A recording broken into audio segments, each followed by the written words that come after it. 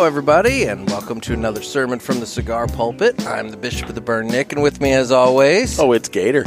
And we have a special guest with us today. We have Nick Melillo. He is the owner of Foundation Cigars. How are you, Nick? I'm doing well, guys. Thanks for having me. Oh, thank you for coming on. Looking forward to this. Yeah. Our paths have crossed a couple of different times. You were in St. Louis back in, I think it was, November?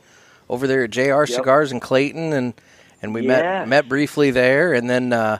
was that the first time we met? That was the first time we met. I saw that you were coming into town, and I swung by, and I bought a box of the Charter Oak, Connecticut, the nice. 60s. And, nice, the Grandes, yeah. Yeah. And then from there, you and I, we crossed paths again at TPE, and That's right. that was a great show and everything, and we've just been kind of playing messaging back and forth and trying to get you on the show, and here we are. Now, I'm assuming that since Nick said that he's looking forward to being on the podcast, he hasn't actually listened to what we do, because he might rethink that. I haven't. I'll be perfectly honest. I've checked out your Instagram and your web page, but I can't say that I. The web page is horribly out of date. Yeah, we need to work on the web page, and by us I mean Nick. So I have no idea what I'm in for right now, actually. Zero. Is that what you're telling me? It's a lot of ignorance. It's a clean slate. I like that. It's a lot of ignorance. This is good. It's like a newborn baby. That we can corrupt. Well, cool. I should check out, more. It's just I'm juggling so much, man. Dude, you're out there getting it done. Man, it's I thought starting my own business would be a lot of work. And I didn't realize just how much work it would be. Nick and I are both journalists. We own newspapers, and trust me, we get it. So, oh, really? Yeah. I'd love to learn more about that. We can talk more about that. So, but first, let's talk about the cigar that we're going to be smoking today. Absolutely. So, Jeff and I both have the Tabernacle Broadleaf Toro. It's the Toro size, so it's 6x52, featuring a USA Connecticut broadleaf wrapper in a Maduro color, Mexican San Andreas binder, and a filler made of Honduran and Nicaraguan tobaccos. I love the band.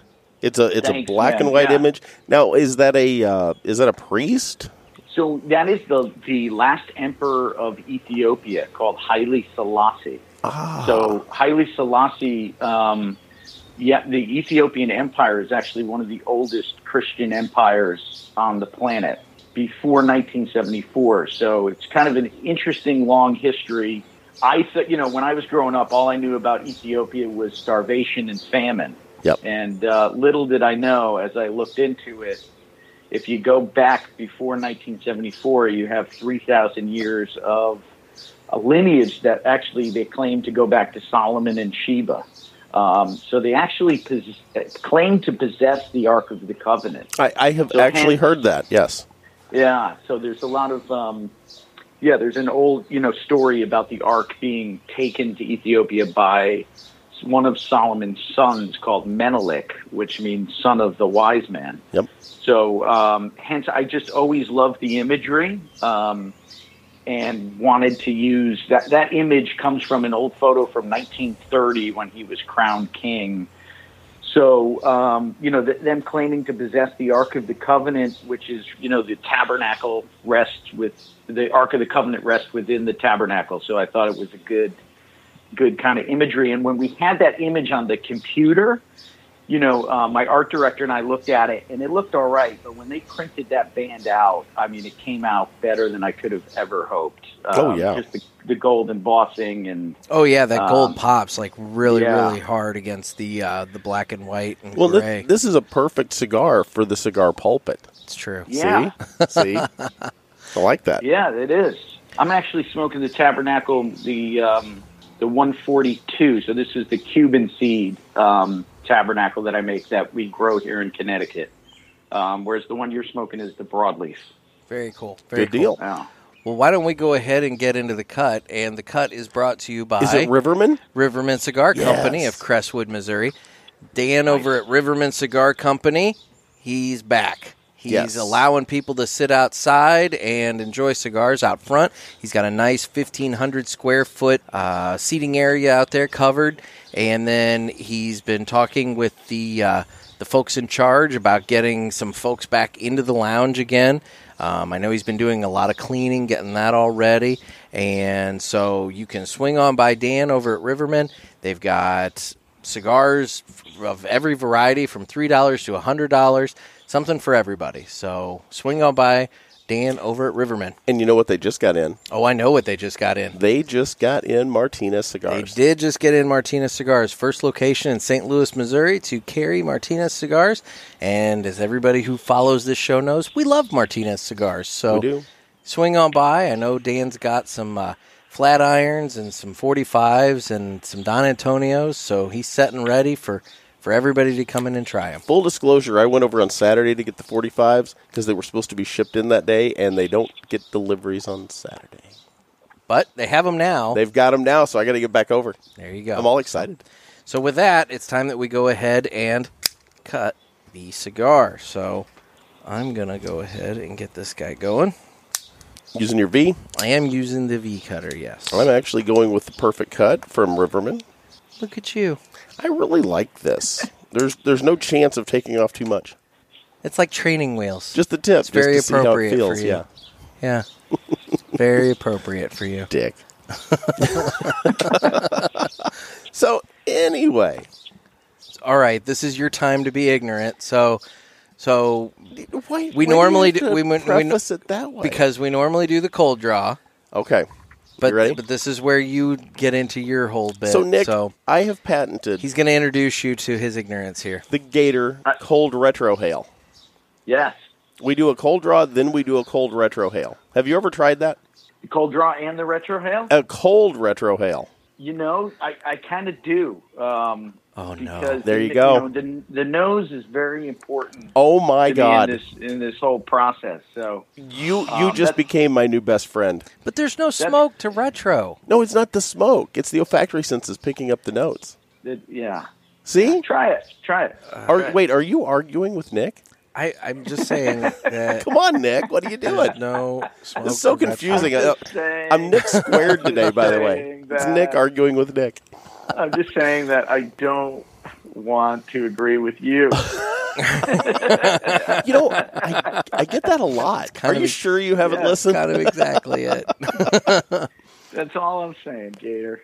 Oh, that's great. You know, to me, again, the olfactory, and the palate is two sides of a coin for me. So, yep. I definitely have learned tobacco over the years. And the olfactory and the nose is a big part of really getting to know tobacco more. You know, your palate has 4,000 to 6,000 flavor receptors on your palate, and you're basically getting the 5 major flavors. What is it? The sweet, salty, bitter, sour, savory. Yep. Okay. Everything else is really coming from the millions of receptors you have in your olfactory. So your vanillas, your chocolates, all of those more specific flavors actually are coming from up here. Even in, when you're eating food or, they're really one unit when it comes to what we talk about as taste or flavor. So interesting. I think that is the strongest argument for my patented cold retrohale that I've ever heard. All right. Well, so what are you getting on your cold retrohale? Okay, so on the cold draw, I'm picking up a little sweetness. How about you? Mm-hmm. It seems like I know. I love your mm-hmm. yeah. I can't believe I gotta agree with you. God, welcome to my world. And you'll get a lot of that, especially coming from the broadleaf. Okay. That's one of the reasons why broadleaf is so special. It's just got this tremendous sweetness to it, natural sweetness, earthiness. From the beginning stages, from the tobacco coming in the curing barns through the whole process. It's almost the cold retro is almost a peach blossom. It's almost a what? A peach blossom. It's got that smell of like a peach orchard when it's blossoming. I love Gator's descriptions. Oh, just wait until he starts talking about how it has rich notes of chiclets and cantaloupe. Oh, snap. Chiclets. If he starts talking chiclets, I might have to leave. By the way, I didn't realize you were a giant because that is the smallest coffee cup I've ever seen. Oh, my God. You know, it's funny. I made coffee this morning. These are my little espresso cups. Those are awesome. And I just put it in the microwave before because I had heated up.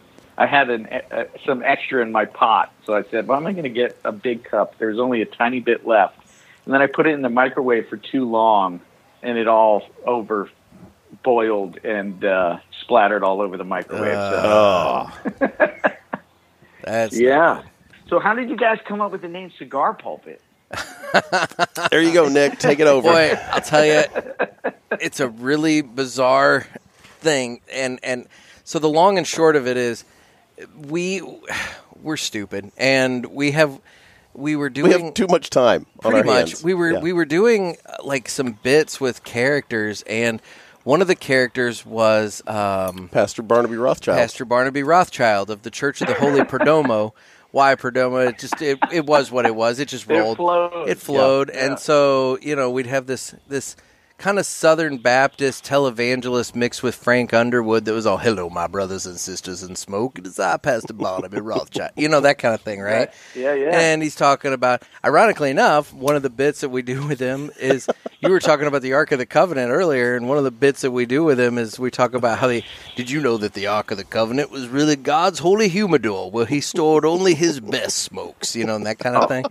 That's hilarious because that's why I named the cigar the Tabernacle, because my humidor was my holy humidor. Oh, there you go. Oh my gosh! I'm serious. That's how I made the connection. Because I was like, the Tabernacle is. I'll send you a link to this one episode that we did. He has the other half of our amulet. There you go. So yeah. So anyway, that's a true story, man. So that's awesome. So we did this thing, and like we were trying to come up with a name, and everybody's cigar talk, the retro hail, the straight cut, all these different like specific cigar terms and everything. And so Jeff just kind of came up with Cigar Pulpit, and he's like, we're getting up at the pulpit and we're preaching the good word of the cigars. Exactly. I love it. So here we are. Love it. So that's cool. Yeah. Nice, man. Cool. We've referenced the Ark of the Covenant a couple of times. So now's where I get to be stupid. Oh God.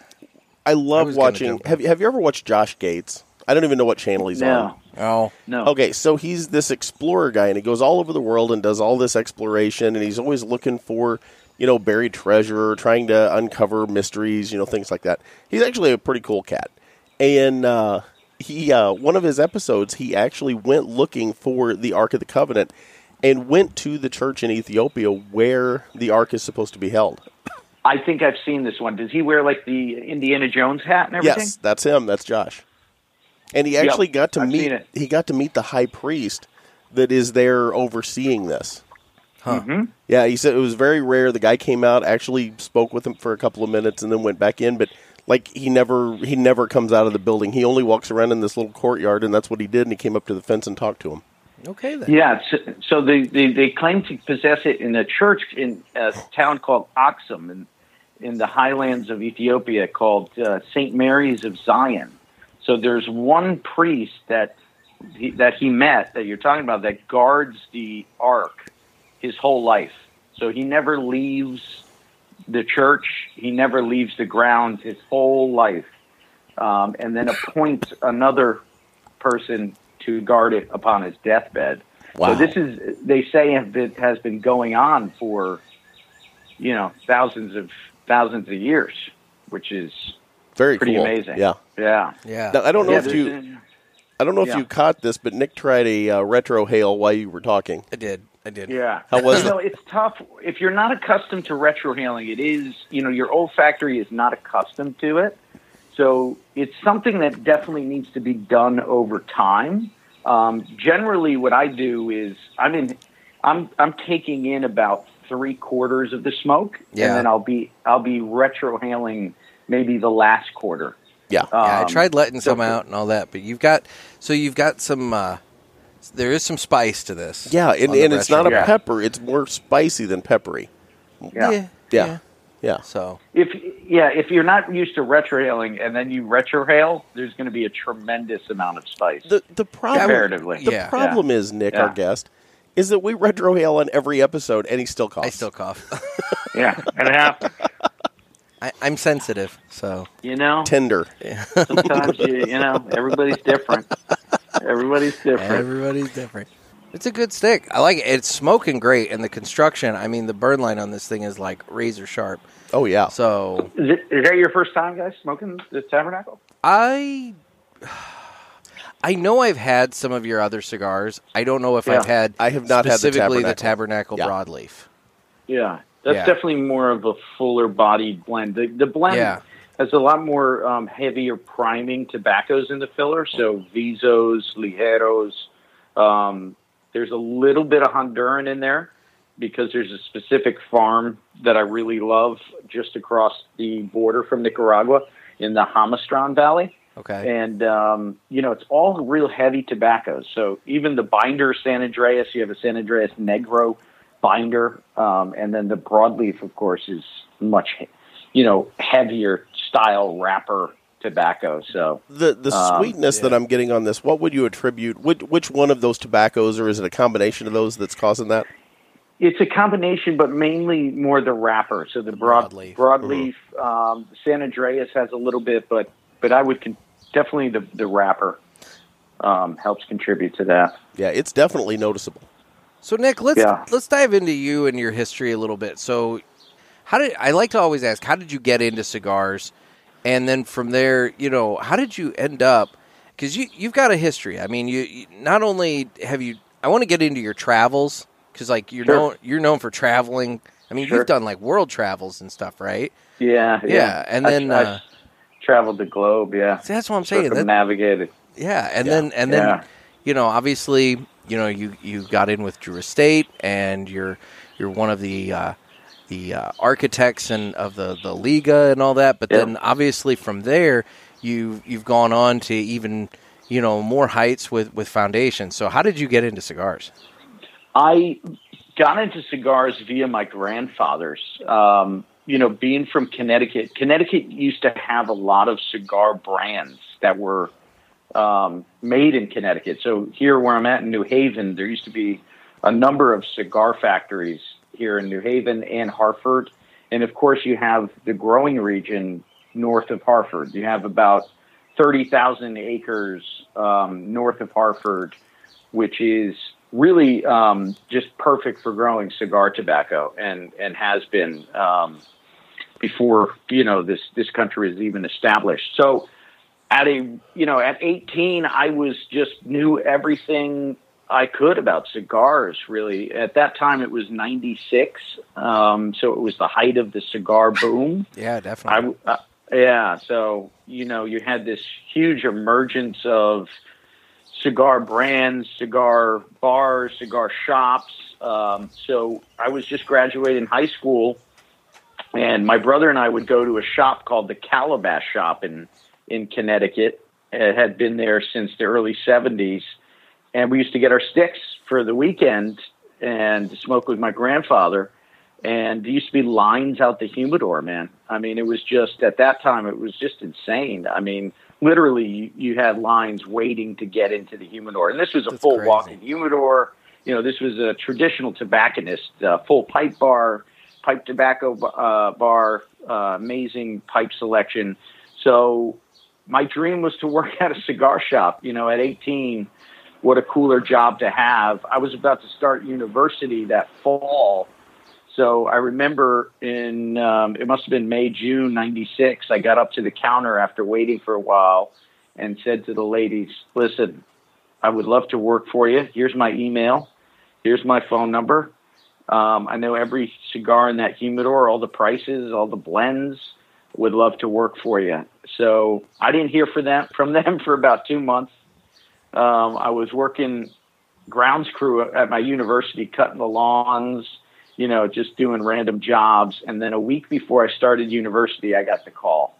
Nice. And they had figured out that my grandfather had been buying pipe tobacco there from one of the beginning when they first opened the store. So they hired me and put me in charge of the humidor. They really put their full confidence and trust in me. And right away, I was in charge of bringing any new product into the humidors. They had just gotten back from the trade show that year and literally had 2 garbage bags full of samples and said, here, try it, So here, this is like, for me at the time, it was like a dream come true. Yeah, this is amazing.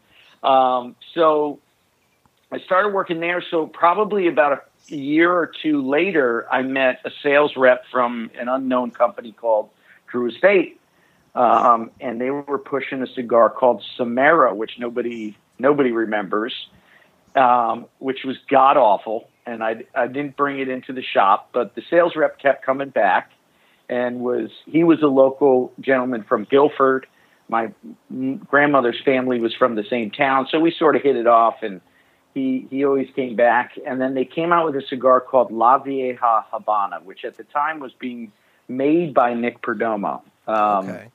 Completely different product. Yeah. So I brought that into the shop, and I think it has to be 98 roughly. Did an event with John Drew, for the first time one Saturday. And we just sort of hit it off and exchanged contact info. So that was like 97, 98. Fast forward, I graduate school in 2000.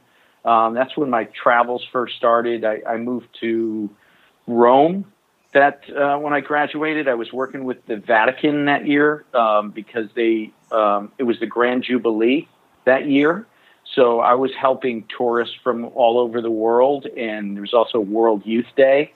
So I did that, and then I backpacked around Europe, did the whole backpacking thing, kind of toured around with Ziggy Marley and the Melody Makers. I'm a huge reggae fan. So I was doing that, and then came back to the States and started on my master's degree, and then never finished my master's degree because I got a job offer in Italy for an Italian Renaissance art history tour that a friend of mine from Dartmouth had started for high school kids in the States. So that was from May to September. So I took that job, and then I said, there's no way I can go back to school. I mean, this is just too much. I can't sit in a classroom. So I bought an around-the-world ticket for $1,500, and I traveled from Italy to France, lived in a Buddhist community at the time for a little while, traveled to India, then to Thailand, then went to northern Thailand, down the Mekong River into Laos, into Vietnam, China, Japan. So John Drew was on my email list. So he was getting emails, and this is 2002. So there wasn't many people traveling to Nicaragua at the time. Nicaragua didn't have any cigar tourism. The stigma of the word Nicaragua was still very powerful and had negative connotations for a lot of people. So I think when he saw these emails coming from, me emerging from the jungles of Thailand, or coming from Vietnam, he said, "Oh, Nick will come to Nicaragua." So I was in Japan, and he gave me a call and said, he actually sent me an email. It was one line: "Call me. I obviously have some serious shit to talk to you about." So I called him up, and he said, "I want you to come down to Nicaragua and be my right-hand man. I want you to live down here and be my eyes on the ground." So I landed in the States after traveling around the world for almost a year, and then was in the States for like 3-4 weeks, and then flew down to Nicaragua in March of 2003 and really never left. I was going to say, and while you were down there, you really just soaked in that culture. Oh, man, yeah. I mean, it's so different traveling through a place than living in a place. Yeah. That became harder as time went on. I would say more past my third year. Like at first you're just so excited, I very much wanted to continue my travels. Before I got the job offer from John, my plan was to travel through Central America because my dream was to learn how to roll and bunch cigars. That was like, just the next step in my love for cigars and having a travel bug. So the stars just sort of aligned, and, John invited me down, and after a week, I thought he was going to be staying there, and he was, after a week, he said, "I got to go." And I said, "Well, what do you mean? Where are you going?" He said, "You'll figure it out." So I kind of jumped into the deep end, and you got to remember, DE at the time was a fraction of its size. Yeah. We were pretty much known just for our infused products at that time, because the infused products had totally taken off. I respected from working a cigar shop, again, your goal is to have something for every sort of palate that comes through that humidor. And that's where they really changed the game. But, I was a hardcore traditionalist. So I was a hardcore Padron, Fuente. So I find myself here in Nicaragua at 24, and just then learning from all of these amazing cigar masters that I had only read about or learned about.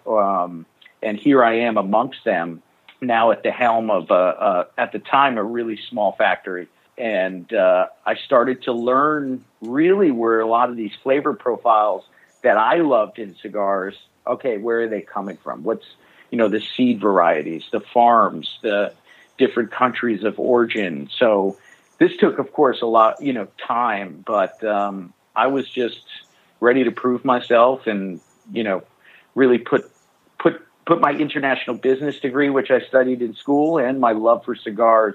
It was like, all right, now's the time to, put everything into action and prove yourself with real life action. So, man, yeah, I just nestled in, and eventually I became the head of all the tobacco purchasing, all the blending, everything having to do with the production in Nicaragua. So very cool. Yeah, very cool, man. So you're with Drew Estates for a while. How does your path take you from Drew Estates to now Foundation? So by 2014, we had become the largest factory in Nicaragua. So I was in charge of about 100,000 handmade cigars a day.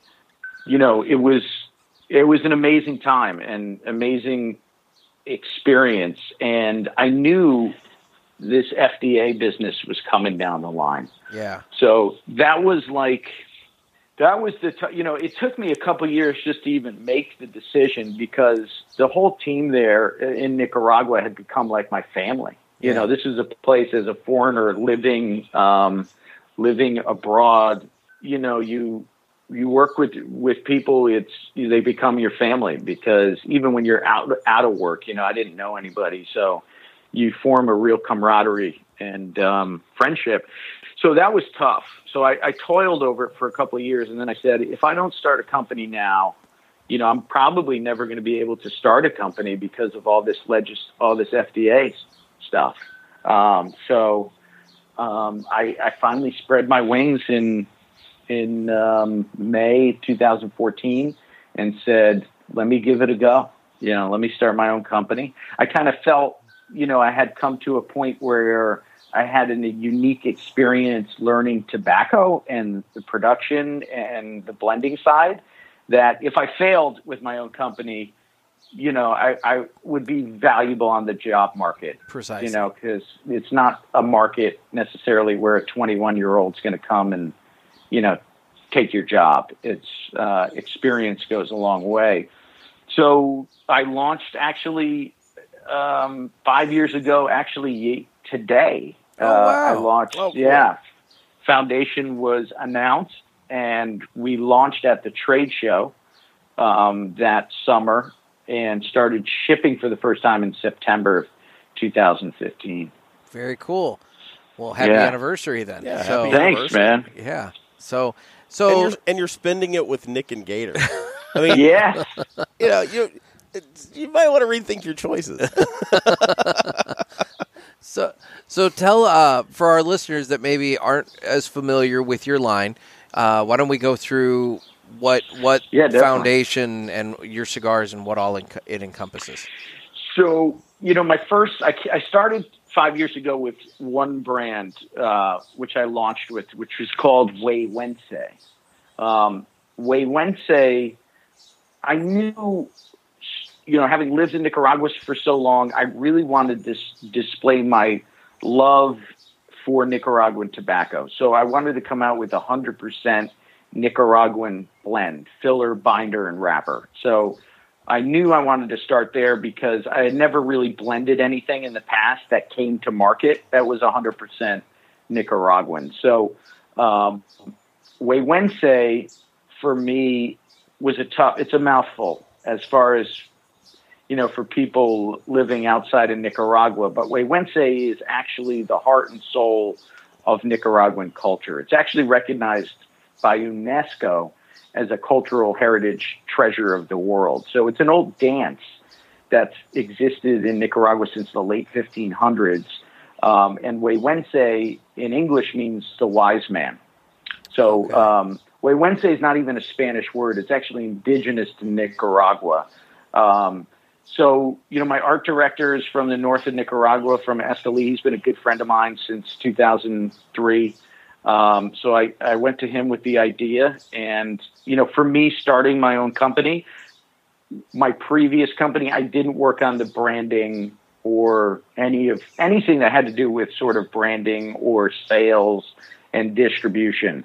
So it was really exciting for me to not only blend the cigars, but now to complement those blends with things that I love. Get into the creative side of things. Oh, yeah. That's been really fun. To complement these blends with art and images that I love was just, really fun. So we started with the preliminary designs, and my art director hand drew, the band and the Vista, and it just came out really, really great. And, Wense 5 years ago, not many people not many people know my story or my experience.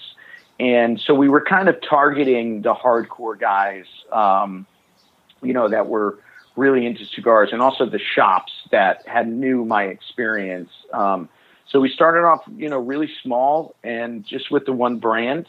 And it was an honor that year to get, we got the #1 consensus cigar that year amongst all the online guys. And we also ended up getting a place in Cigar Aficionado's top 25 for the Wense, which was great. Yeah. And then, I started to expand the line. I added a Maduro, the Wise Man Maduro. So, my creative side took me on the first project, calling it Wense.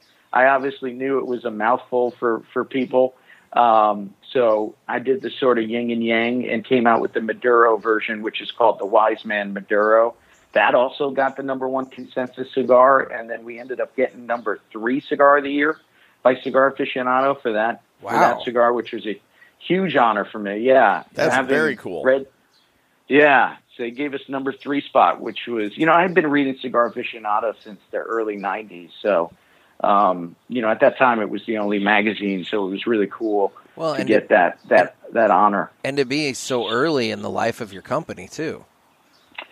Yeah. I think, those guys really kind of saw my passion for tobacco, and that, I come from the tobacco side of the business.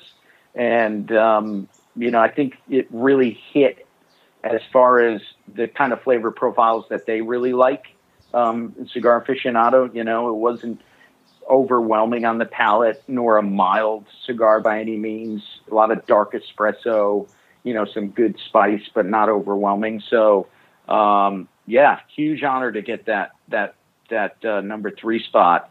And, so then I expanded with the Tabernacle, which is the one you're smoking. Mm-hmm. That was my broadleaf, Tabernacle broadleaf. Having here in Connecticut, I launched the company and put our office on a 50-acre tobacco farm in the heart of the Connecticut River Valley. So Connecticut is a huge part of the company for me. Probably not a smart decision as far as from a business sense because of taxes, as we were talking. This is why everybody's in Florida. Yeah. But for me, having lived in Nicaragua for so long, my family's all in Connecticut, so I want to have my corporate offices here. So I came out with the Tabernacle Broadleaf, which, is my broadleaf offering. And, it's definitely got a lot of rich tobaccos. That broadleaf, I've been working with a lot of broadleaf farmers since probably about 2004. Connecticut is just really unique in growing cigar tobacco. And I really wanted to display that broadleaf, my love for broadleaf via the Tabernacle. Then I came out with the Tabernacle Cuban seed, which is the Havana seed, which I'm smoking. This is Cuban seed that was brought to Connecticut in the 1870s. Okay. Totally different seed variety, totally different animal, but still it's very unique. And it's one of the most difficult tobaccos, in my opinion, to grow and ferment. This is why you don't see it on a lot of cigars. There's probably only 2 other companies that use it. It's really difficult to ferment, and it's really difficult to ferment because it's not as thick as broadleaf. It's much thinner, but it has a tremendous amount of oil on the leaf. So there's a window of when the leaf is ready in fermentation, and that window is very small. So if you don't hit that window, it's too young, it's not burning properly. If you go past that window, the tobacco, literally will disintegrate. You'll take it too far. If you ferment tobacco too much, you're breaking down all the cellular walls on the leaf, and it will literally disintegrate on you because there's nothing really left to it. So, it's guys see me sometimes in front of P-loans and whatnot, and they're like, "Oh, you got the best job." I say, man, you don't know how stressful it is to have hundreds of thousands of dollars of tobacco in fermentation. And if you screw it up, man, there's no going back. Yeah. I mean, you can't bring back time, and you can't bring back the leaf. Well, and correct me if I'm wrong, there's a shortage of the Connecticut broadleaf. Yes. So how's that impacting you, or is it at all? So not this past year, but the year before last, we experienced the highest rainfall in Connecticut in 50 years. So it didn't stop raining. Mm-hmm. So this for broadleaf doesn't make for thicker, heavier leaf, right? If you have too much water saturation, building up, you basically are, screwed with the root system, and then the cellular walls of the leaf are going to be very thin.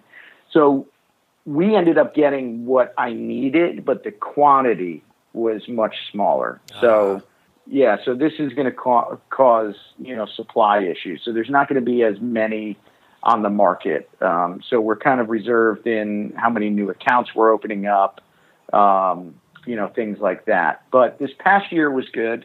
Hopefully this year is going to be good. We have this window in Connecticut from April, the seed beds start, and then we have until September. And what happens is in August, a lot of times you have so much humidity build up. So you have a tremendous amount of thunderstorms in August usually. So we have to get through that time period. You have hailstorms sometimes, things like that. The year before last, it just kept raining. Like I was looking at tobacco in the curing barns the week before Thanksgiving. Wow. Because when the tobacco was in the curing barns, we couldn't get the moisture down because it was just raining constantly. So it definitely caused a lot of problems. And then you have a great demand for broadleaf in the mass market.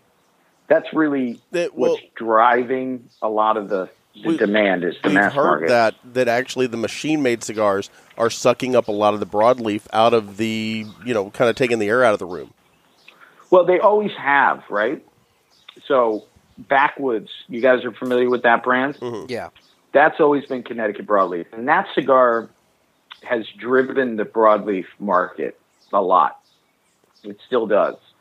So when you have an issue like we had a couple of years ago, it becomes extremely problematic. And then also the machine-made market has been growing in leaps and bounds. due to the legalization of cannabis. So this is kind of where all the FDA problem and everything stems from, is because of the legalization of cannabis over the years. It's been driving the machine-made markets at the gas station, convenience stores.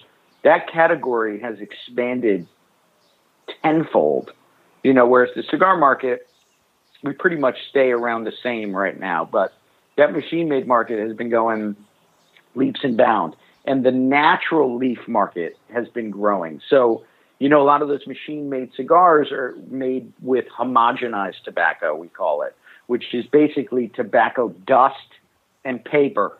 Yeah. It's rolled out in huge rolls. The demand for that style has been diminishing greatly, and the market, the blunt market, has been calling for natural leaf. So you have had a huge demand for natural leaf, and then if you tie in, weather problems, you got a recipe for disaster. And now I see broadleaf being grown in more countries than I've ever seen since I've been around. So everybody's trying to grow broadleaf. Nicaragua, Honduras, Dominican, they got Kentucky's. Everybody's trying to make up for the demand for the mass market. So fortunately, I have really good relationships with farmers, very much invested in the Connecticut River Valley. I'm able to, really get good supplies and choice leaf. So even for the broadleaf tabernacle and the Cuban seed, I'm fortunate to have good connections. So very cool. So moving back to your line, so we've talked about the tabernacle. So the other line I have is called Charter Oak, and Charter Oak is also my homage to Connecticut, right? So like I said before, leading up to the end of the 90s, there was a tremendous amount of Connecticut cigar brands, a lot of which my grandfather smoked. They were always really great cigars, and they were always at a great value. They were more of your cut-in-the-lawn cigar, your everyday kind of cigar. So I wanted to make something to pay tribute and homage to those brands. So the Charter Oak is actually the symbol of Hartford, Connecticut, the capital of Connecticut, which was an old oak tree that was actually very prized by the indigenous here in Connecticut, but it was also where the colonists had hidden a charter from the English at one point to protect their rights from the British colony at the time. So I said, what a perfect brand image to really pay tribute to these old brands. So that was I wanted to make it at a great price. That comes in both Connecticut broadleaf and Connecticut shade, 20-count boxes. I mean, they suggested retail on those sticks are between $4 and $6 for the 6x60. And we got number one best value cigar by Cigar Aficionado for that cigar last year, which was great. Well, we got number 3 cigar and number one best value. Well, and I'm a value cigar guy because I do a lot of driving, and I'm usually smoking when I drive because I get bored. It's kind of something to do and kind of keep me in the game while I'm driving around. And the Charter Oak is one of my favorite cigars. Say that again? I lost you. You just want me to repeat it. The Charter, I do. The Charter Oak is one of my favorite cigars. I do the shade grown. Oh, cool. Yep. Oh, nice. Yeah. Cool. Yeah. Yeah, great stick. And like you said, it's affordable for me. It's, if I smoke 4 or 5 cigars in a day, I can't be smoking, $9, $10, $12 cigars. I've got to kind of do my cost averaging, and that's one of the sticks that, is very affordable for me to get, and it's an enjoyable smoke. Most definitely. Most definitely. Yeah.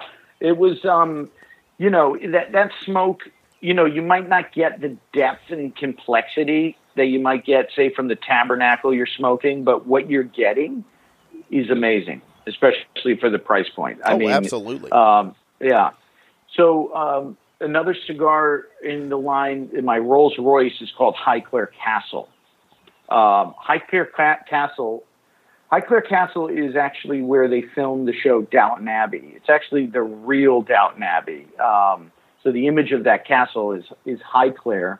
It's kind of an interesting, story of how that came about. It was really through a friend of mine who here in Connecticut was a moonshine distiller.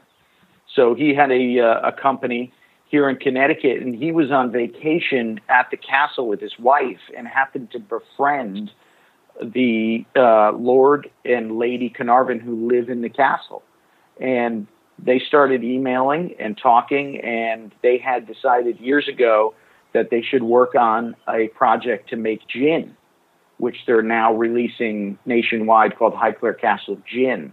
That was in the plans about 4 years ago, which the Highclere estate is a 5,000 acre estate, and they're actually growing a lot of the ingredients on the estate. But during their conversation, cigars came up, because Highclere, the history of smoking cigars at Highclere goes back a couple hundred years.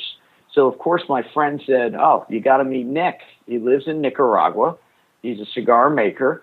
You should meet him. Maybe we can make a cigar together."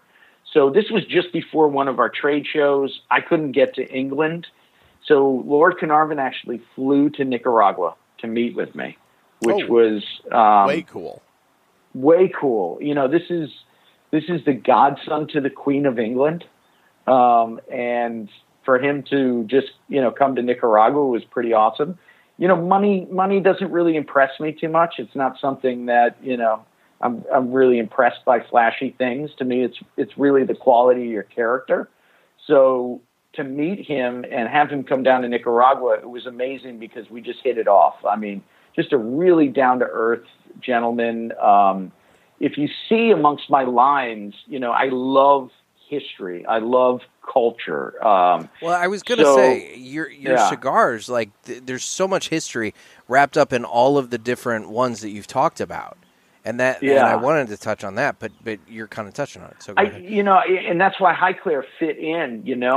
Of course, being a cigar geek myself, sitting down with Lord Carnarvon and learning about all the cigars. His great grandfather discovered King Tut's tomb with cigar in hand. It was very much a part of the history at the castle. If you look at the first Downton Abbey episode, the end of the episode after dinner, you retire and you have a cigar. That was just, a part of the custom there. So to learn about, and then he actually gave me access to some old receipts from the Partagas factory, from different tobacconists, from the early 1900s. It just fit in for me. And I really wanted to have, my Rolls Royce of the line also. And Highclere just fit in perfectly.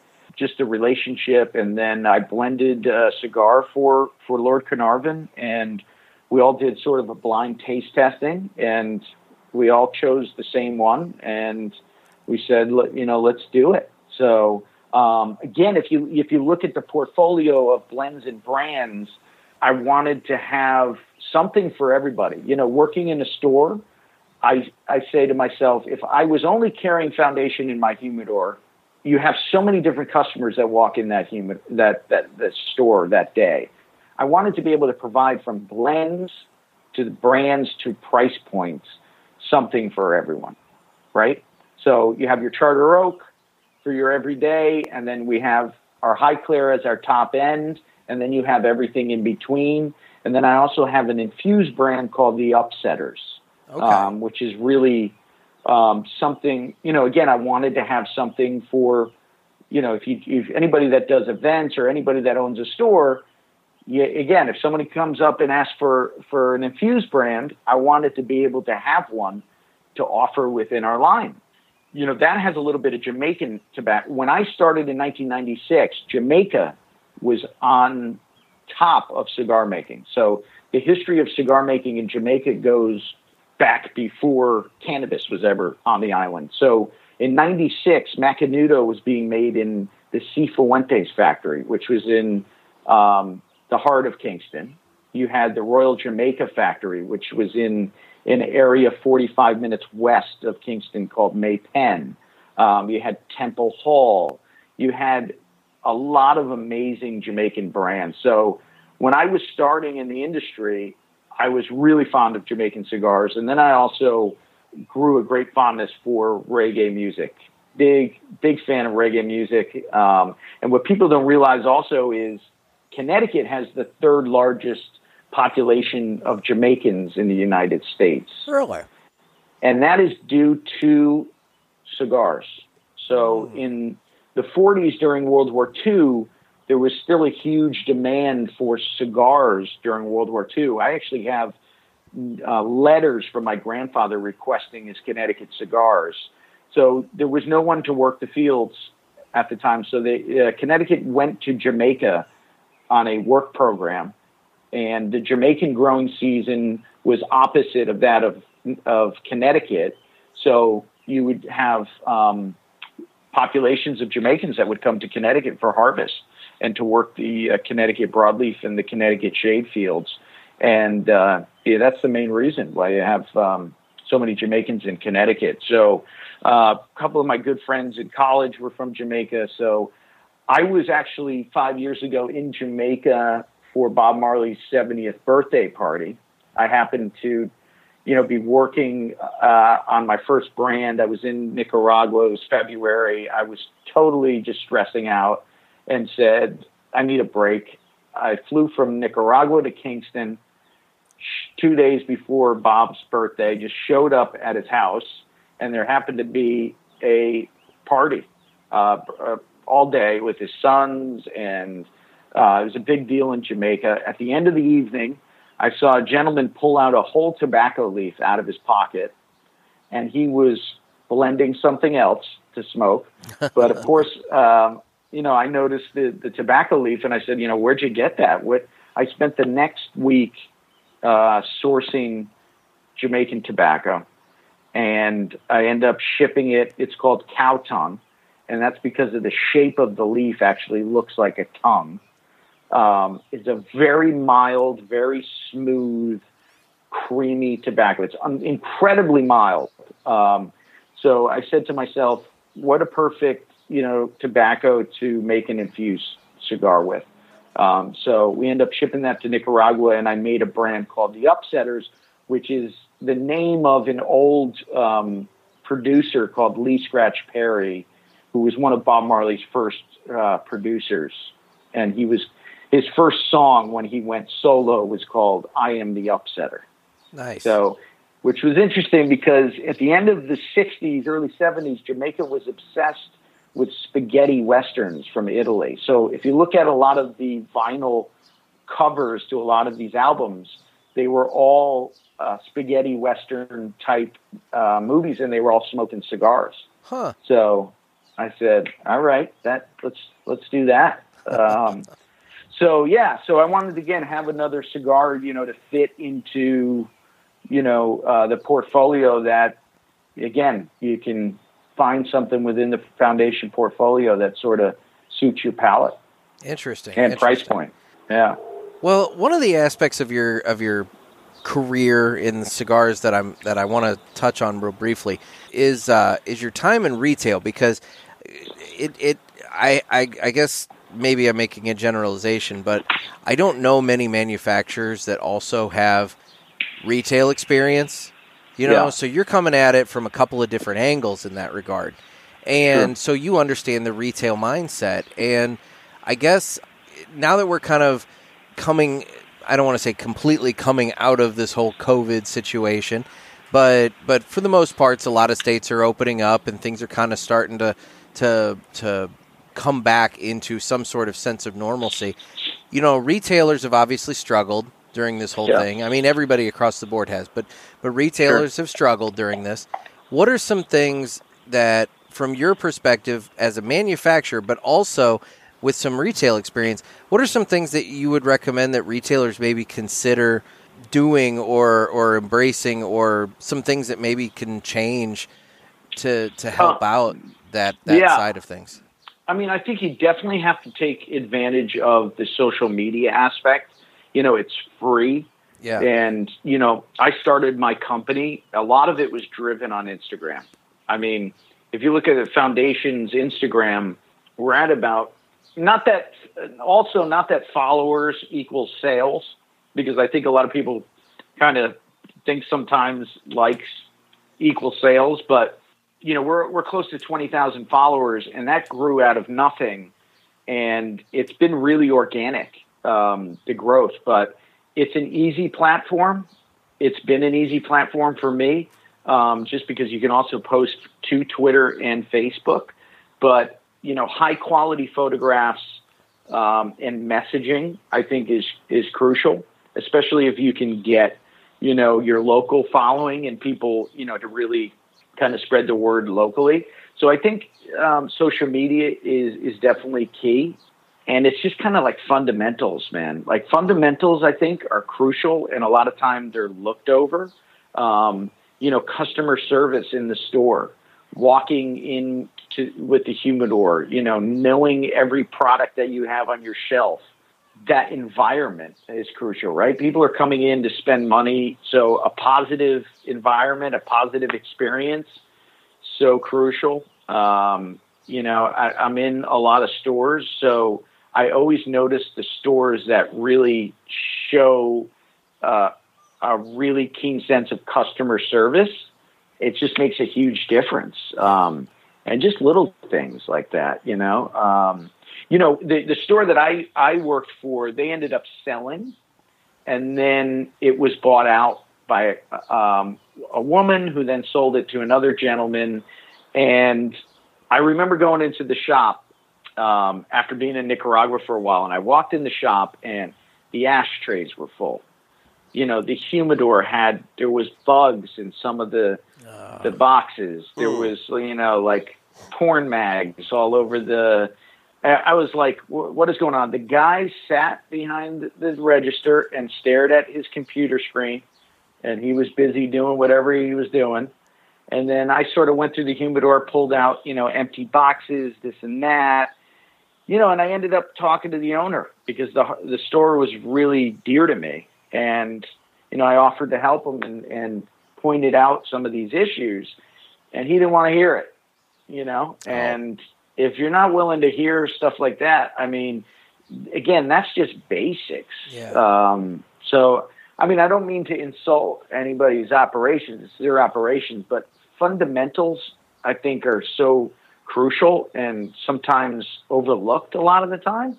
So creating that space is crucial, right? Because that's what people are going to the store to do, is have that experience. Yeah. I think also having some sort of online presence also, like being able to ship, being able to, do things like that for customers that can't get into the store. I don't think that's a bad idea either. You know what I mean? Or maybe some sort of delivery program or rewards program for those customers. I think it's crucial. It's a tough time, man. I mean, it's crazy. I mean, how has it all affected you? The beginning was definitely, business is definitely slower just by the nature of everything being shut down. Yeah.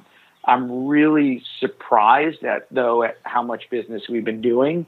And the past 2 weeks, it's really just come back to more normalcy for us. So, yeah, it's been back on the rise. I think now that more and more shops are opening up. But yeah, I mean, it's definitely been a crazy time. It's let me ask you this. So yeah, what do you see as the biggest challenge moving forward for the industry as a whole? I mean, the biggest challenge, no doubt, is the FDA, which I don't think a lot of people kind of realize, and I don't think we've necessarily done really well as an industry to sort of make the stores and final consumers realize. But in September, a lot of this legislative regulations is going into place by the FDA. And it's very frustrating because there's a lack of clarity from the FDA as to even what those regulations are going to be. And yet the date is set for September when you have to have all your applications in. So as a whole, that's definitely the biggest challenge. I mean, we are being lumped into vape and big tobacco, and, there's just no case to be made that children are smoking. In 2009, they came out with their whole thesis that they've seen an increased consumption of cigars amongst youth. And that is true based on what I was saying before with the mass market and the legalization of cannabis. That market has been growing tremendously, and we got sucked into that. But it's not true in that they're not smoking handmade cigars. And I think more than ever, people are, within the government see that there is a difference. And I think that's why they haven't done anything to date, because the impact you would have on local business, jobs, the growers, but not only that, the impact you'd have on the Nicaraguan economy, the Honduran economy, Dominican economy. Precisely. I mean, there's no jobs to fill the market in Nicaragua. Where I live in Nicaragua, I mean, if there's no cigar market, there's no other market that's going to come in that's going to fulfill those jobs. So where are people going to go? Yeah, it's exactly. The actions of the United States Congress impact the economies of multiple nations in one instance. Yeah. And then that caused an immigration problem. Yeah. Because, think about why we have an immigration problem. 71, we drove all of our jobs to China. So we neglected the whole hemisphere of not only our country, but the hemisphere of job opportunity in factories. There was tons of factories in the Caribbean, in Nicaragua, clothing factories. Everything went to China because everybody was trying to save. It was just impossible to compete. Mm-hmm. So, of course we're going to have an immigration problem. People are looking for work. There's no work. So, this is a great example of that, of, destroying and regulating the cigar market is going to cause a lot more potential immigration into the United States. So there's a lot of factors, but this is the biggest. I can deal with competition. I'm all for it, but having to deal with the government and you really have no control and they can literally, put you out of business, it's beyond frustrating. Well, and we just did an episode a week or so back with Max Smoke Shop out in Palo Alto, California.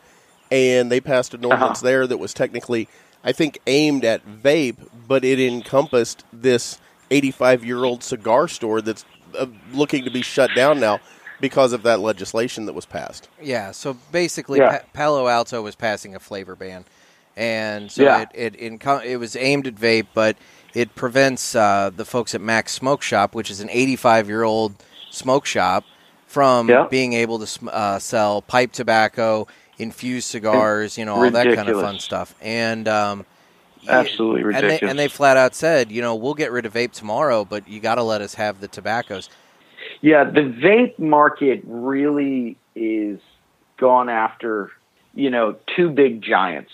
And that is, think about, Philip Morris, R.J. Reynolds. They pretty much eliminated all of their competition through regulation, right? If you wanted to start a new cigarette brand, it's virtually impossible because you have to go through the FDA and the regulations, right? Exactly. The late 90s, they ended up making deals. The states ended up making deals with the big tobacco companies. You remember back in the 90s when people were suing big tobacco companies because they were getting sick or whatnot? Yep. That stopped because they went to the states and said, we can't keep doing this. So the state said, all right, you just pay us. Yeah. Think about how much tax is involved in a pack of cigarettes. So they made the deal with the states.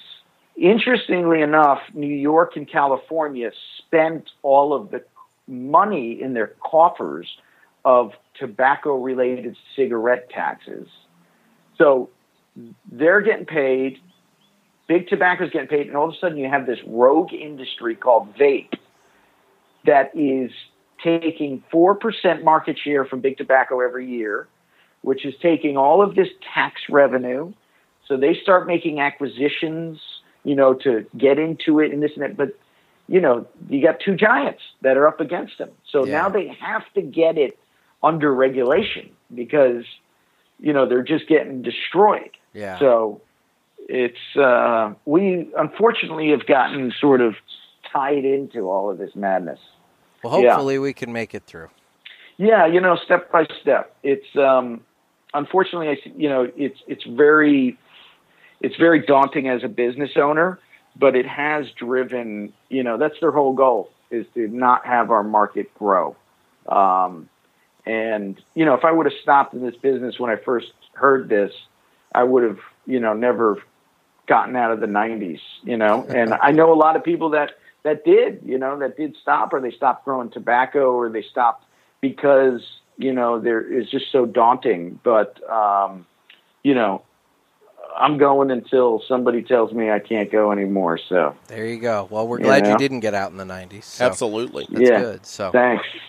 Well, is there anything that you want to tell our listeners that maybe we haven't touched on? Anything that you've got coming up that you want to introduce? Anything at all that you want these people to know? So a couple things. I have the Wednesday 5-year anniversario, which is going to be coming out in September. Okay. So I'm working on a really special size to, really pay tribute to the Wednesday and our 5-year anniversary.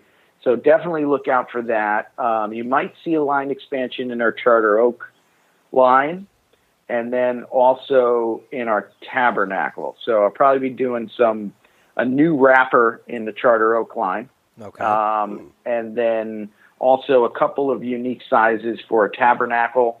I invite everybody to check out our Seed to Cigar video on YouTube. So I ended up doing a time-lapse video of the whole process, from seeds in my hand right into the packaging of the cigars. So if you type into YouTube Seed to Cigar, it's pretty much one or two that comes up, or check out Foundation Cigars on YouTube. We worked on it for over a year, but for me, being a cigar lover, it's about a 10-minute kind of short film time lapse through this whole process. So I think people would really enjoy that, especially because we have so much time on our hands now. But yeah, if you haven't checked that out, check that out. And foundationcigars.com, we just updated our website, so you can really get a lot of information as to all of our portfolio and the brands and the blends. So definitely check that out. Very cool. Very cool. Well, I'll tell you, I have greatly enjoyed this foundation. This cigar is just incredible. The Tabernacle is, I'm getting a lot of pepper now. I'm back in the back third. I think Nick's a little over halfway. I'm about halfway, yeah. What are you getting on it there? Yeah, I'm getting some pepper. There's some still a little sweetness, some earthiness. It's a good cigar. I like it a lot. And it's kicking out a ton of smoke. And like I said, that burn line, the construction on this is amazing. So awesome. So good to hear, guys. Real briefly, before we say goodbye, I just want to extend condolences on the passing of your grandfather. Thanks, man. I appreciate that. I saw your tribute on Instagram, and it was very touching. And thanks, man. Yeah, we were. So. Yeah, he's an amazing man. So World War II, Marine, tough old Marine. Not many of those guys left, No, man. Yeah, he actually made national news about 5 years ago. He was the senior class president of his high school class. He lied to go to the war. He was 17, but they never had their senior prom. So 5 years ago, he organized their 70th anniversary of the senior prom, and he held the senior prom with all the surviving members of his class. So wow. NBC National News, ABC National News. If you put in like World War II and prom, he usually comes up. So you can, and they have a great interview with him for like a half an hour about Okinawa, because he fought on Okinawa. So wow, and I appreciate that. No, that's awesome. It's weird timing, because I've just sat down and started watching The Pacific. Tom Hanks produced. I don't know if you've seen that or not. And, it's in the Battle of Guadalcanal. And, I mean, what these guys went through was just unbelievable. We have no idea the sacrifices they made. Yeah. No, it's kind of hard to comprehend, man. I mean, and just the fact that, he never complained he was just always positive, and he saw some crazy stuff, man. Yeah. I mean, just beyond my comprehension. Well, and again, you have our condolences there. Yes. Thank you. Appreciate it, guys. Well, and we really want to thank you for taking time out of your day to talk to us. I know you've been my pleasure, guys. Getting some calls, so you're a busy guy and everything. So It was never stops. Never stops. Never does. So, but seriously, it's a good problem to have. We really appreciate it. Sir. And if you ever need anything from us, you know how to reach out and touch me. Same here, guys. Yep. Same here. Nick always asks everyone to reach out and touch him. It's kind of disturbing. It doesn't. You don't have to always go there, Jeff. So, anyway, well, thank you very much, Nick. We really appreciate it. Thanks, brother. All right, guys. Be safe. Well, we really want to thank Nick Melillo for coming on. That was awesome. He had some great stories. Dude, the guy, here's the thing. He has so much knowledge. Yeah. History, tobacco, he's a smart man. Well, and he's forgotten more than I'll ever learn. And I'll tell you, we didn't get into it this time because, he was, we were already kind of coming up on his time constraint and everything, but I want to bring him back at some point to talk about what all goes into starting a cigar company fresh. Yeah. And because he started this thing 5 years ago. He's gone a long way in only 5 years. He knows the pitfalls. He knows what to do. Well, and the thing is, to grow to the extent that he's grown in only 5 years, it's amazing. It is amazing. It's impressive. So I want to talk to him at some point about what all's going on. And I wasn't stroking him there on the Charter Oak. I like that cigar. Mm-hmm. That's a good stick. And I'll tell you, this foundation, I know we haven't talked about it a ton, because we had a good flow of the interview going. Yeah. This is a good cigar. It's a little stronger than I would normally, pick up and go with, but I really like this stick. Yeah, it's a quality stick. It's it is kind of heavy. Yeah. Like he said, it's a heavier smoke. But at the same time, it's flavorful. Like you said, you're getting the pepper. I'm getting a little earthiness. Yep. There's some sweetness. I like those opposing flavors kind of coming together. It's blended really well. Yeah. So, no, I'm digging it, man. I'm digging it a lot. So, why don't we get into some Ask the Boys? Let's do it.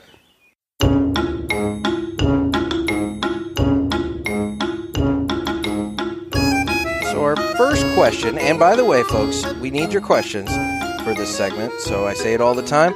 Make sure you send us your questions either through direct message on Instagram, or you can reach out to us through the Ask the Pulpit page on cigarpulpit.com. And there is no stupid question. There is no stupid question. By God, we'll take them all. So, like a girl at the frat party. Our first question actually comes from Bjorn. Tickled myself. It comes from Bjorn in Sweden. Oh, I love Bjorn. Bjorn wants to know, in Europe, we talk about the classic brands, Cohiba, Monte Cristo, Romeo and Julieta, and so on.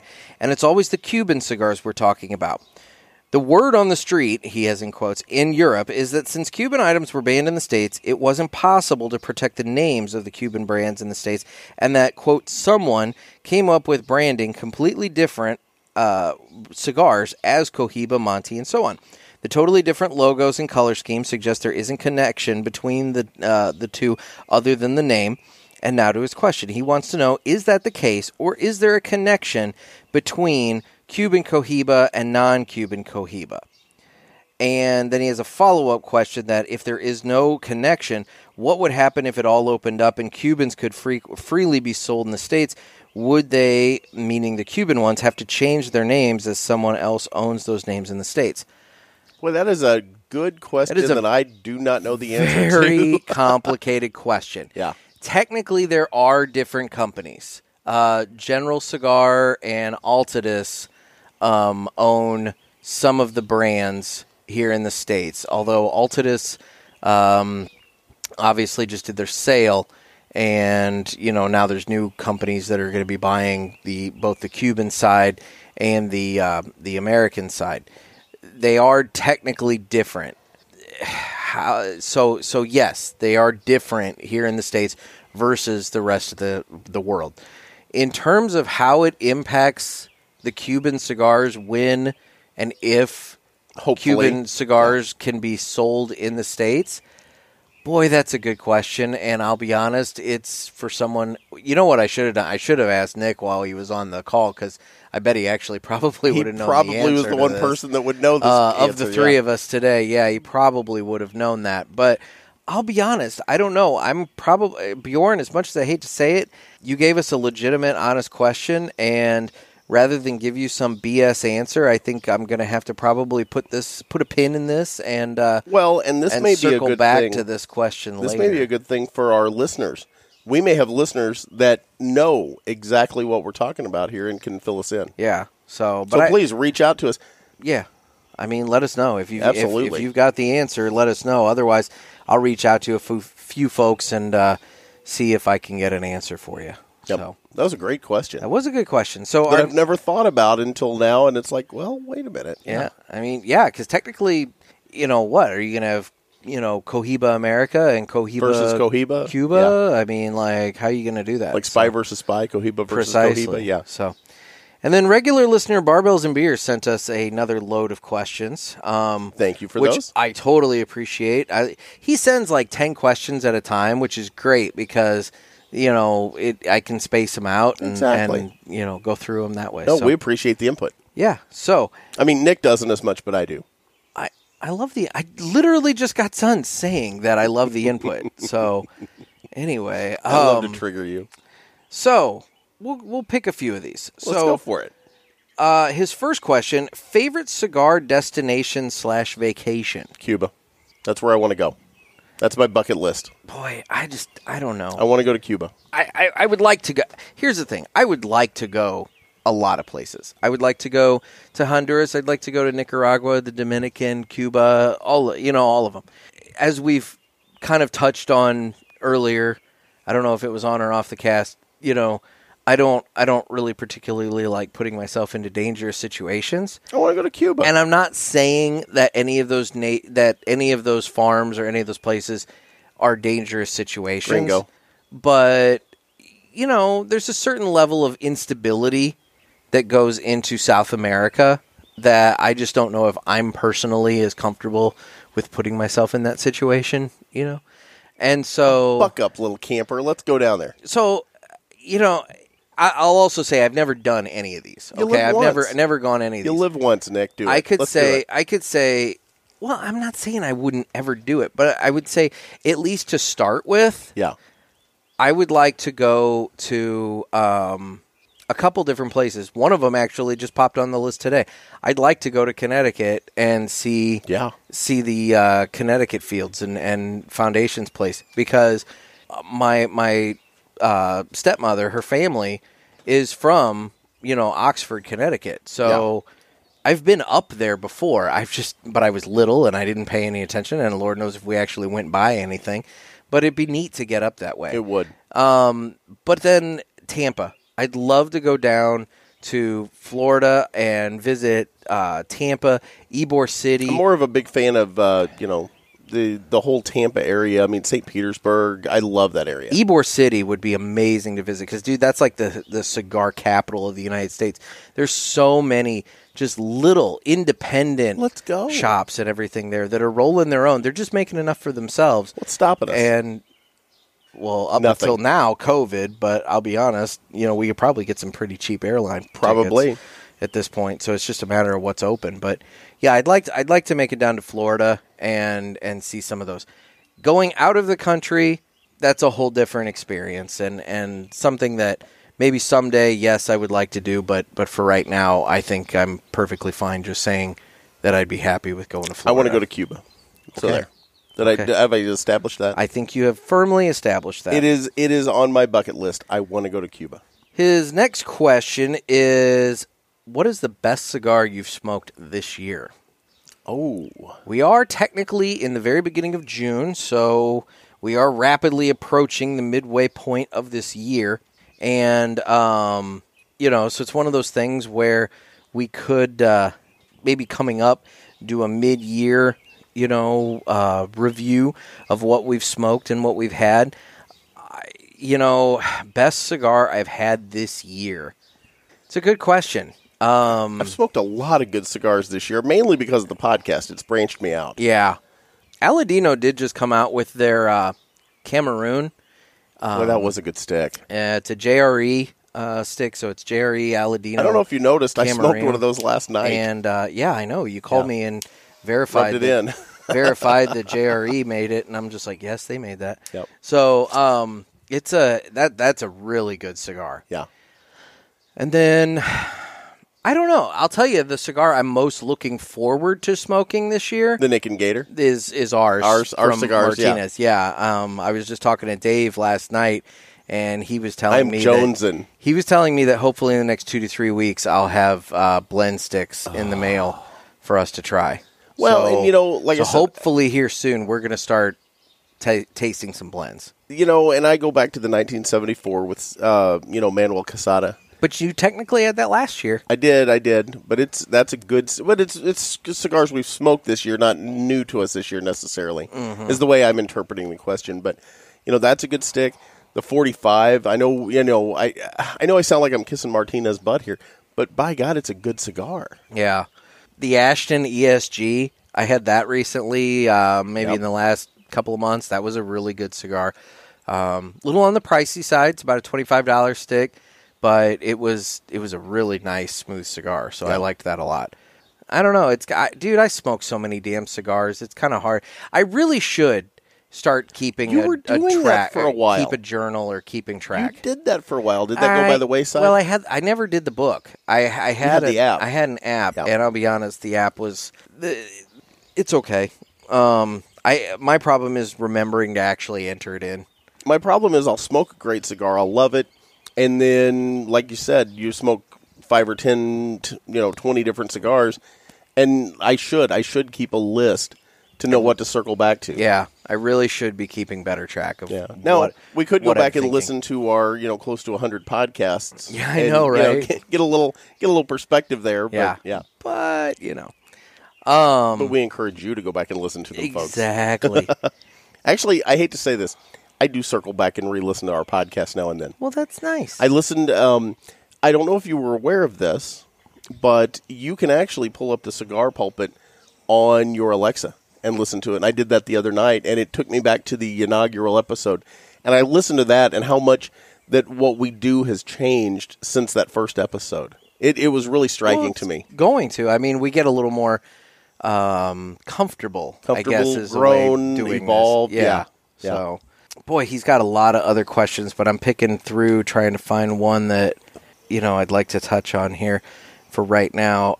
All right, I've got 2 of them I'm gonna hit on here, okay. And then we'll move on with the show here. So, what is the last horror movie you saw? You know what? It's not the last horror movie I saw, but dude, it still bothers me. Hereditary, is that the name of it? Is that the one that you and I went and saw in the theater? Yeah. Yeah, that's not the God. last. Oh, gosh, that was a little while ago that we went and saw that. But, yeah, that movie, boy, talk about a movie that started off slow. Yeah. And, I'm sitting there kind of bored. I mean, I'm like sitting there, I'm just like, that didn't last long. This is dull. And then one thing happened in that movie, and I don't want to spoil it for anybody, but one thing happened, and trust me, folks, you'll know precisely the moment that it happens, and you will know exactly the moment I'm talking about. And when it happens, that movie just does a complete 180, and it just gets disturbing as hell the whole rest of the thing. That movie, by the way, was the way they advertised that movie was not the movie. No. It was not the preview, the premiere that I saw, or whatever you'd call it, the ad for it. That was not the movie. Mm-hmm. That was just to get you to go to the movie, and then the movie just effed you up. And again, speaking of movies that I wouldn't qualify this as a horror movie, but I did just watch The Meg the other night. Basically, it was Jason Statham fighting a gigantic shark. As one does. And it was a popcorn movie. It was definitely a kind of silly summer popcorn movie, but it was good. I was entertained. Yeah. I mean, I watched it. I was entertained. I was committed to the story. So, like, when things happened, I would, jump or something like that. I mean, I'm a jumpy individual. The other horror movie recently that was really jacked up was Us. See, I didn't see that. Oh, dude. I know you went and saw it. I didn't see that. Yeah, I didn't really weird. have an interest. It's weird. Yeah.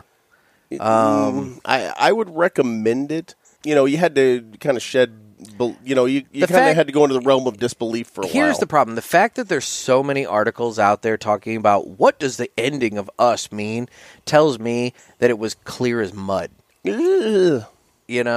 That it's I don't know. If you have to have articles after the fact telling you what the movie meant, that's when I start to question whether or not it was a good movie. I think it left it very open for us too. Well, of course. Yeah, very open for us too. Yeah. A Quiet Place. I saw that. I haven't seen the sequel. I don't think the sequel actually came out. Bird Box was good. I think the sequel got pushed back because of COVID. Yeah. But the first one was good. The quietness of it was unsettling. Yeah. I don't know. What's the one? I'm not a big horror movie guy. Nick's scared shitless. I don't see a lot of horror movies just because, quite frankly, I don't like cheap jumps. I don't like a movie that it's a horror movie because there's a guy with a knife behind the door. And I don't get into that. Nick's always worried there actually is a guy behind the door with a knife. Well, no, the ones that I like are typically the ones that really make you think, like, holy crap. Yeah. But those are the ones that haunt me for a long time, and I tend to not put myself in that situation because I don't want to be haunted for a long time. What was the one with John Goodman down in the bunker? That was that second Cloverfield movie. Yes. Yeah. I didn't see that either. And I haven't seen the third one that came out on Netflix. I haven't seen that either. The funny thing about the Cloverfield is it's two distinct movies jammed together. There's the first where, the girl wakes up and she's had the wreck and she's in the bunker and she's chained up and all that. And then it just, spoiler alert, so turn this down for the next 30 seconds if you haven't seen it and you're going to. But then all of a sudden she breaks out of the bunker and you think, oh my God, she's saved. And then she realizes, oh wait, everything he said was real and aliens have taken over the planet. It's really jacked up. Well, there you go. Yeah. So those are some of the ones that I've seen recently. All right. Well, like I said, I'm not much into horror, so I don't see a lot of horror movies. But, some people got eaten by a shark in the Meg, so I guess maybe that kind of counts. I guess. We're gonna end on that question? No, we got one more question. Okay. And he wants to know, would you rather be 4 feet tall or 7 feet tall? 7. 7. 7. 7. Yeah. That's easy. I don't like to navel gaze. Especially other people's navels. Oh God. Yeah, 7. That's not much of a choice for me. But you don't have to stay as distant with the COVID if you're shorter. We covered that earlier. We did cover that in our earlier podcast. Yes, that's true. So your spray zone is diminished. Oh, Lord. So, folks, send us your questions for Ask the Boys either through Instagram at The Cigar Pulpit or at Naked Gator, Nekkid Gator. That is my page. Or you can go to the Contact the Pulpit page on our website, cigarpulpit.com.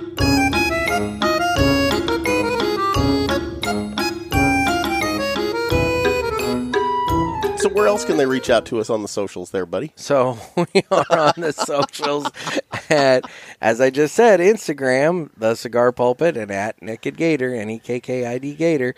And then we're also on Facebook, Twitter, YouTube, and cigarpulpit.com. Yes.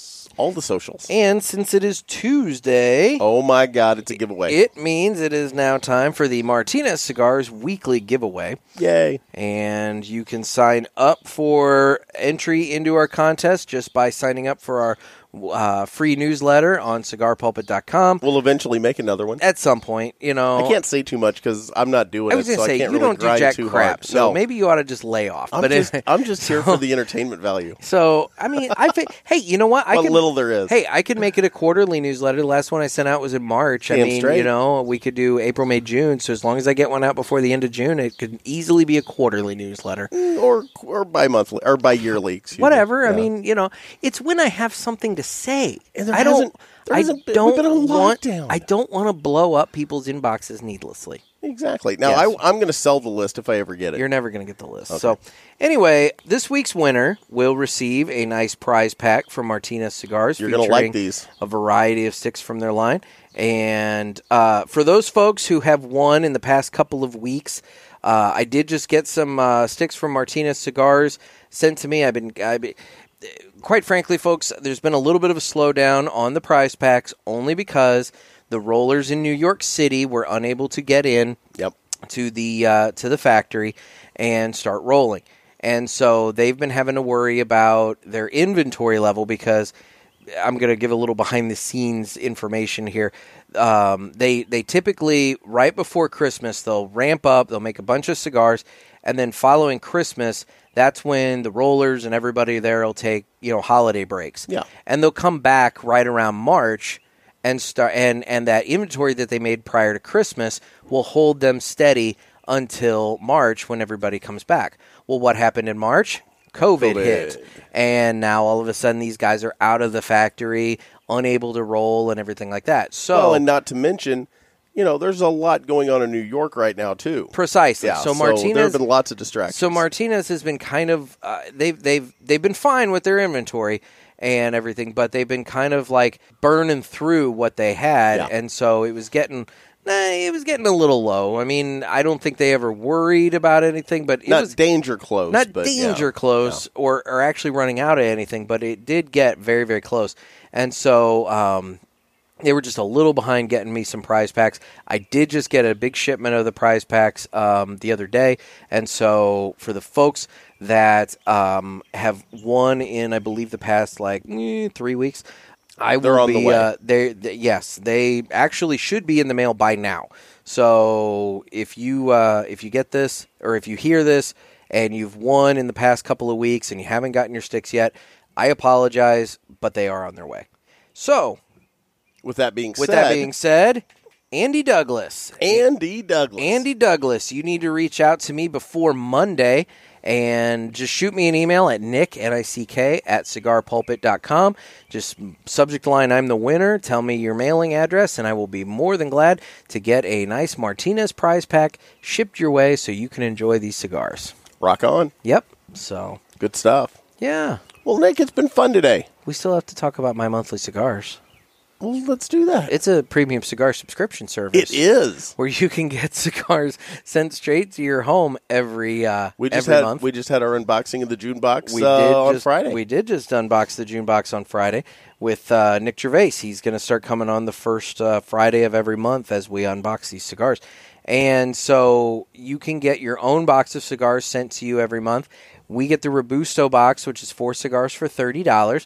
If you get that, you can smoke along with us on the Friday episodes, because all the cigars that we smoke on the Friday episodes, come out of that box. We've got friends that are doing that. That's awesome. It's a great thing. And it's a great value, too, because Nick has that MSRP guarantee to where all the sticks in the cigar, the value of those sticks is going to in the box, be guaranteed to meet or exceed the price of the box. So, I know for May, it was like a $47, $48 plus the bonus value, for $38. I can't remember the MSRP for June off the top of my head. I'd have to go back and look, but, it was definitely a value. And then they also offer the Presidente box, which is 8 cigars for $50. So that's it. You get 2 of everything that's in the Robusto box. So it's a good one, like if you're smoking with your dad or your buddy or friend or brother or something like that. You can each sit and smoke the same cigar and talk about it. With that bonus stick for May, it was easily a $100 box. Easily. Yeah. So head on over to mymonthlycigars.com. Use offer code PULPIT, PULPIT, and that will get you free shipping on your first box. Or it'll get you 20% off any of the items in their online store, because they do have the online store where, let's say you like one of the cigars that's in the box. And you can't find it at your local brick and mortar. You can very easily order some through their online store, but they also have some other accessories, that kind of stuff that you can buy. Awesome. Yeah. Well, Nick, it's been fun. It's been a great day. It was supposed to be all stormy, and we were worried about that doing the recording, and it's a blue sky with gentle white clouds. I mean, it's just nice out. Now, Jeff, you're forgetting something. I always forget stuff. You do. And in all fairness, I kind of forgot it as well. Oh, what? But we do need to circle around to our, my favorite segment. He's here? Yeah. He's been sitting out front waiting. Why didn't he just come back and sit with us? Because, he just wants to... Okay. He wants to, We'll text him and tell him to get up here. All right. So... hey, Larry! All right. Did you just yell? Yeah, he's just... I thought you were going to text him. He's right around the corner. I don't need to text him. I mean, he's just right there. So, All right, so it is now time, real quick, before we conclude this episode of the Cigar Pulpit, to hear from my friend, Larry the Mute. How you doing, Larry? He's settling in.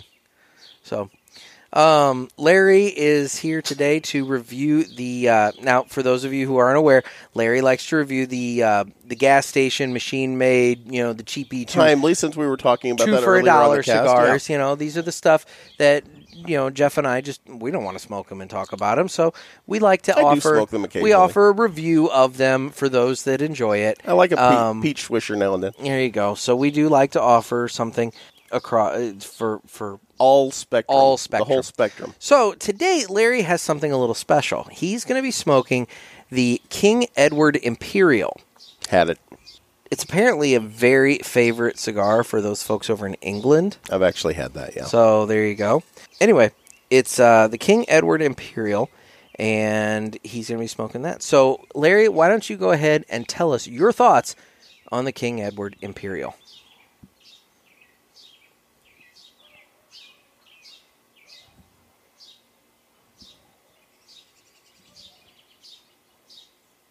Why? Why what? Just why? The man is trying to express his thoughts, and you're interrupting and being rude. Why do you do this every single week? It's an audio podcast. Jeff, he wants to participate. He's sharing information that you and I don't want to share. How do we not get Just complaints? let this go. So let this go. How do we not get complaints? You know, at some point, Barnaby is Larry, I love you. going to circle back with Larry because those two evidently have beef. They do, So, and I don't understand it. I don't know. So Yeah. anyway, Bad blood. all right. Well, Larry, thank you. It kind of a waste of your time again. Jeff at some point is going to start to be a gracious host. I don't know when. So It's so stupid. anyway, It's just so stupid. all right. We couldn't have just ended a minute or two ago. I mean, we would have really wasted Larry's time at that point. Yeah, he drives like 2.5 hours to get here. Yeah. And then you treat him like garbage. Why do you make him drive 2.5 hours I don't for make this? him drive. You treat him like garbage. He's perfectly fine coming up and hanging out and smoking with us. You're the one that treats him like garbage. He could have sat with us the whole episode. He might have had some input.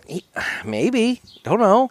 He doesn't have to stay in his car out front. Well, you know, you've treated him like garbage so much that he feels as though you don't like him. And he doesn't, and so you know, whatever. So anyway, whatever. All right. Fine.